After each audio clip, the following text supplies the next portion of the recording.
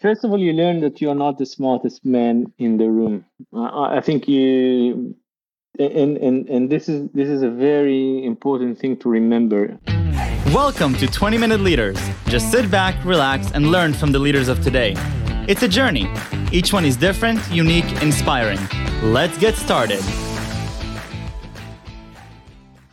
This episode is powered by J Ventures, a community-driven VC fund in Silicon Valley, in partnership with Leumi Tech, sponsored by Hippo Insurance, Upwest Labs, Turing, Hillel at Stanford, Leap, and in media partnership with CTech. From the Ministry of Justice to the startup ecosystem. Meet Udi Nesimian, CEO and co-founder of Sealed. Udi takes a vision and makes it a reality through sound strategy development. As a savvy entrepreneur, he intuitively sees the threads of opportunity that wind through an organization, brings them together into a coherent whole, helps others extend their thinking, and drives material business advantage. He is an experienced chief executive officer with a demonstrated history of working in the cloud, cybersecurity, and telecommunications industries. He's skilled in government, M&As, public cloud services, and sales and pre-sales. Udi Nesimian, welcome to 20-Minute Leaders. How are you doing today? I'm good. Thank you for having me, Michael.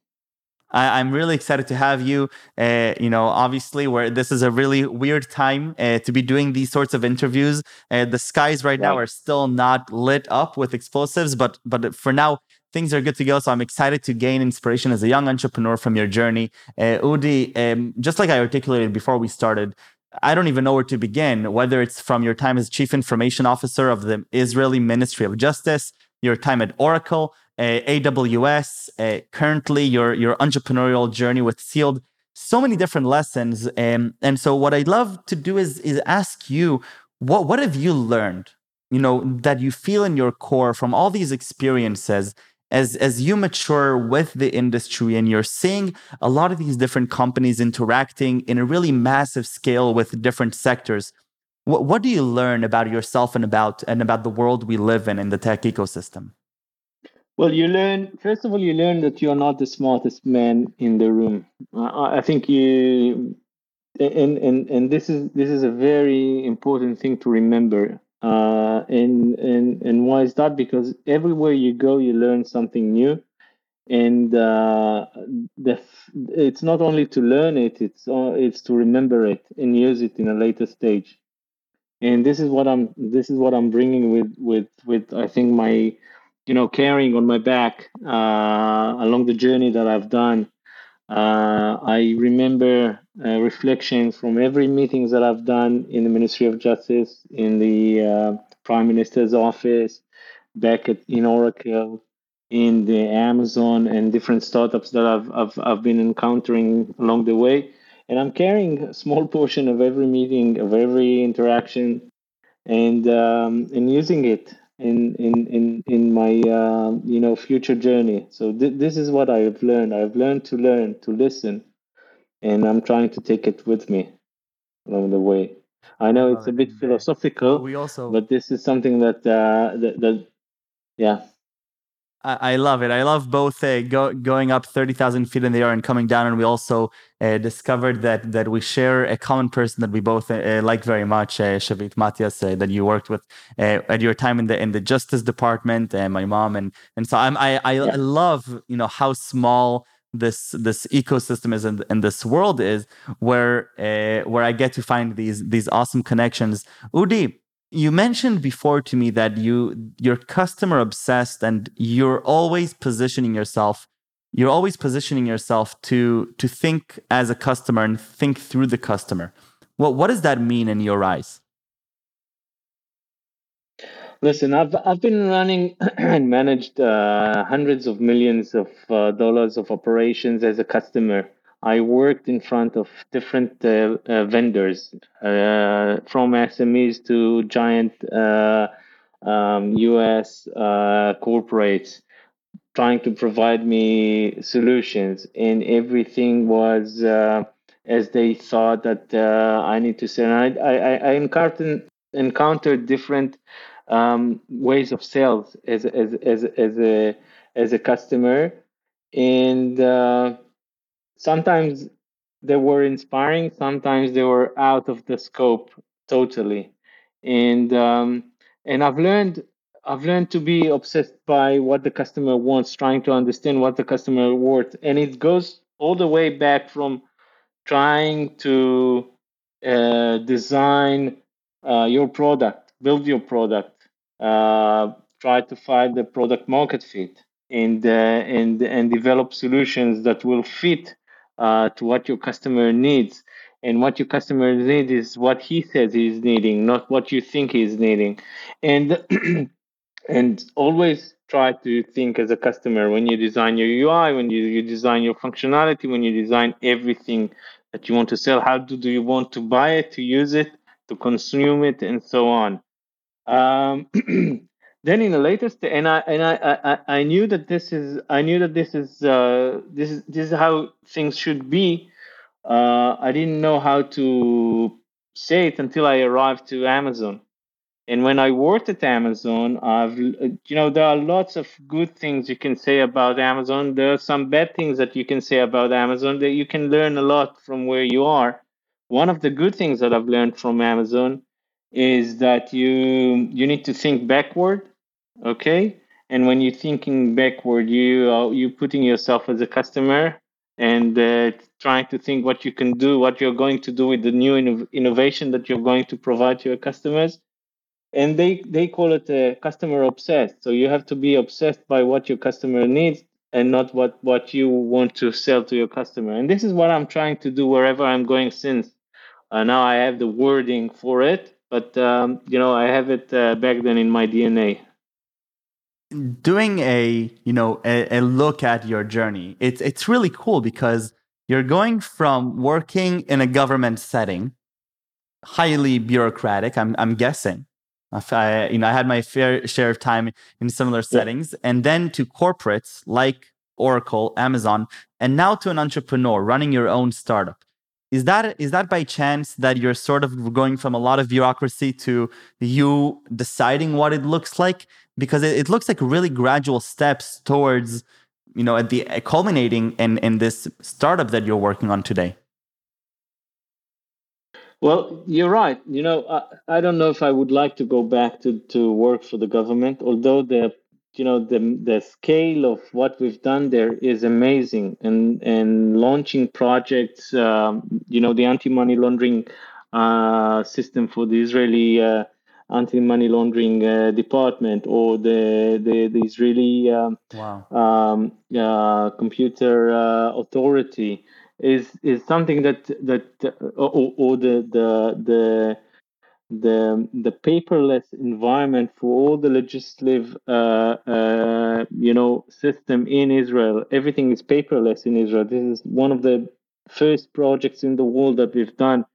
This is something that you cannot Wow. do anywhere else in this scale, but you have to encounter bureaucracy. You have to work with the tender laws. You have and this is what I've tried to cut back in my last role in the Israeli government at the Prime Minister's office, trying to make things much more efficient. Uh, with some success, I must tell. I look at what the Israeli government is doing now with the cloud project that they forced the cloud giants to build infrastructure here on the land in Israel, which I think is unnecessary. You don't need to have region in ground in Israel. But I'm not going into the the reasons that all the giants compete on that. But bureaucracy provides you a different narrative of thinking. Things are going very slow, and I think when you look at business, private businesses, how they don't, if they would rely on the government, I think we didn't see this prosperous ecosystem of startups in the high tech industry here in Israel. The reason I'm saying that is we have like a parallel universe of conducting business. If you look at what's going on with the government and what's going on in the business sector, those are parallel universe. different way of conducting business. I do believe that there are, we are in the 21st century. I do believe there are lots of different ways on how to make everything clear, legit, and fast and swift with tender process. But we are not we're not saying this there. And it's sadly to say, I think because of that, we are losing lots of talent in the government, wherever you go, not only in Israel, but in all the public sector all around the globe. You see that lots of talented are not going there; they are moving to the industry. What I was saying is that the incentives, it seems that the incentives have pretty much shifted as well in the private sector, along with the public sector. If we're looking at young millennials like myself, young entrepreneurs, why they join certain companies after they gain the education that both the public and the private sectors need. It is no longer just about the compensation. It is no longer just about the equity. There's a lot of different factors that go in, whether it's culture, whether it's meaning, vision behind leaders. And so I think that a lot of people need to think critically about what do incentives look like, especially for this new generation that is a little bit different. And the public sector has to adapt in some way, because at the end, the talent Exactly. is the talent speaks. Now, Udi, a little bit about Sealed AI, because after you're gaining all these amazing experiences from these different organizations, you're deciding now to be an entrepreneur and to lead this company. And even before you tell me what Sealed AI does, which is very, very cool on its own, tell me a little bit about some of the leadership aspects that you're bringing as the CEO after having been a leader in a lot of these other organizations. What do you bring? Okay, so first of all, we started Sealed with a huge amount of technology and trying to think what we can do with that. Sealed was 3 patents, very strong MVNO technology, and it was meant to serve B2C customers, B2C ventures. And then this is where I first met Sealed. It was called by other name, and they came to me and said, "What can we do with that?" As try to think with us what to do with this technology. This is something interesting. Can we do something else with that?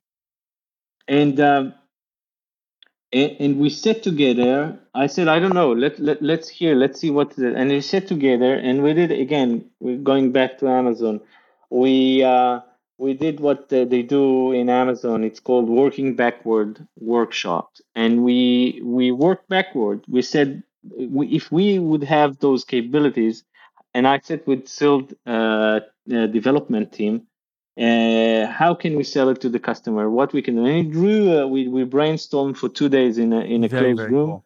and we came out of the room with what Still is doing right now, and it's totally completely different than what it was at the beginning. And I came to that empty-handed without any type of knowledge of what Still is doing now. I'm not coming from this business, but this is where we are, and this is where the journey take us. Yeah, took us. I love it. So, Sealed. What is Sealed? So Silt is actually a RegTech company, a regulation technology company based on conversation intelligence. Okay, so what we are trying to do is we are trying to understand conversations that happens to be in fintech companies, the customers of fintech companies talking to the sales representative of those companies, and we are monitoring those interactions and understanding what's going on and alerting on different regulation breaches, compliance issues, and so on. This is what SILT does. Okay, we started this journey with a very massive, impressive voice over IP telephony system, which can take any language, understand what's been said in any language, and run on mobile devices. And then we shifted that to compliance, to regulation technology that actually does conversational intelligence. This is what SIL does. And how do you bring this customer obsession that you learned throughout your career to Sealed today? So SIL was a journey. Okay, it was when you look at conversational intelligence, it's like a mountain. It's the Everest. Okay, there's a huge mountain of conversation, and you said, "I want to understand what's going on." And then once you understand it, there's different use cases and different variations that you can take. If you look at Gong.io, okay, Gong.io gives you best practices for salespersons. Gong.io, Chorus, and others uh, trying to improve the way you sell to increase the conversion rates of sales and so on. And this is amazing. Those are amazing companies, and this is amazing path that they took along the way up to the conversational intelligence mountain. We choose a different path. Okay, this path is trying to understand the conversation and alert on suspicious compliance issues. Okay, or regulation breaches and so on. There are different. If you look at productivity, if you look at sales engagement, if you look at healthcare conversations between patients and doctors, and you want to understand what's been said, to make the process more efficient, to alert on different drug prescriptions that have been given to a patient if they are not going well with his record, if he has allergies. There's tons of different aspects that you can do and provide data in real time while the conversation is going. The world is there. Okay, we can analyze audio in real time, and we can provide insights Wow. in real time, and we can also build machine learning and analytical tools on top of that. So the conversation that we have now can have floating ideas around us, trying to understand what I'm saying, even fix my broken English and correct it so you can have it without grammar and spelling mistakes and whatever. So every or provide you with insights and data, and even contradict what I'm saying by providing you lots of data about what I'm saying and the buzzwords and everything that I'm throwing up in the I air. love it. So this is actually conversation intelligence. This will be, I believe that if you look at the future, I think everything will be embedded into augmented reality and extended reality, and you'll take the conversation itself, the wording, and so on, and make data out of it, and make the data work for you and run, automatic processes. Udi, I'm sold, and I can already think of the massive amount of use cases that this is so relevant to, from the day by day to organizational to governmental to societal. It has a lot of implications all across the board, and within just a few minutes, I'm starting to think through the different implications that are really really exciting, and with a huge potential for improvement across the board. I can't believe 20 minutes are almost up, but I have a few last questions for you. Once you're ready for them, let me know. Well, you gave me the heads up. I didn't prepare along the way, so try and I'll try to shoot from my hip. I love that. Favorite subject in middle school or high school? Physics. Okay. One Do of you your know why? models, somebody that inspires you. Oh, why physics? Because I was so lousy at it. I really liked it, but I didn't have the patience to study it. But I really like it. I really liked it. I didn't know how to solve one question, but it was very interesting. Yeah. That may be my favorite answer to this question in a lot of episodes. So thank you for that. One of your role models, somebody that inspires you. Well, I think President Shimon Peres was very inspiring person. I met him a number of times personally, and he was a friend of my grandfather. I didn't met them Wow. together, But whenever I met him, I related to him because he was reminding me my grandfather. He was so smart. He was studying all the time. He was so curious, and I think the curiosity kept him alive and vivid. And so this is one of my role models.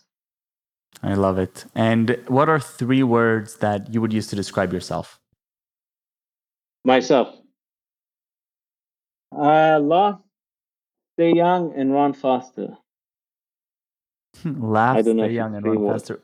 Run, smile, yeah.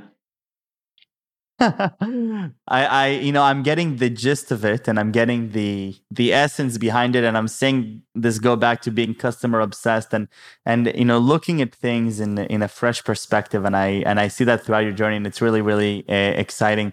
Udi, thank you for coming on and sharing with me your journey. I really appreciate it. I really enjoyed these 20 minutes, and stay safe and stay healthy. Thank you, Michael. Good talking to you. תודה Bye. רבה. Cheers. תודה רבה.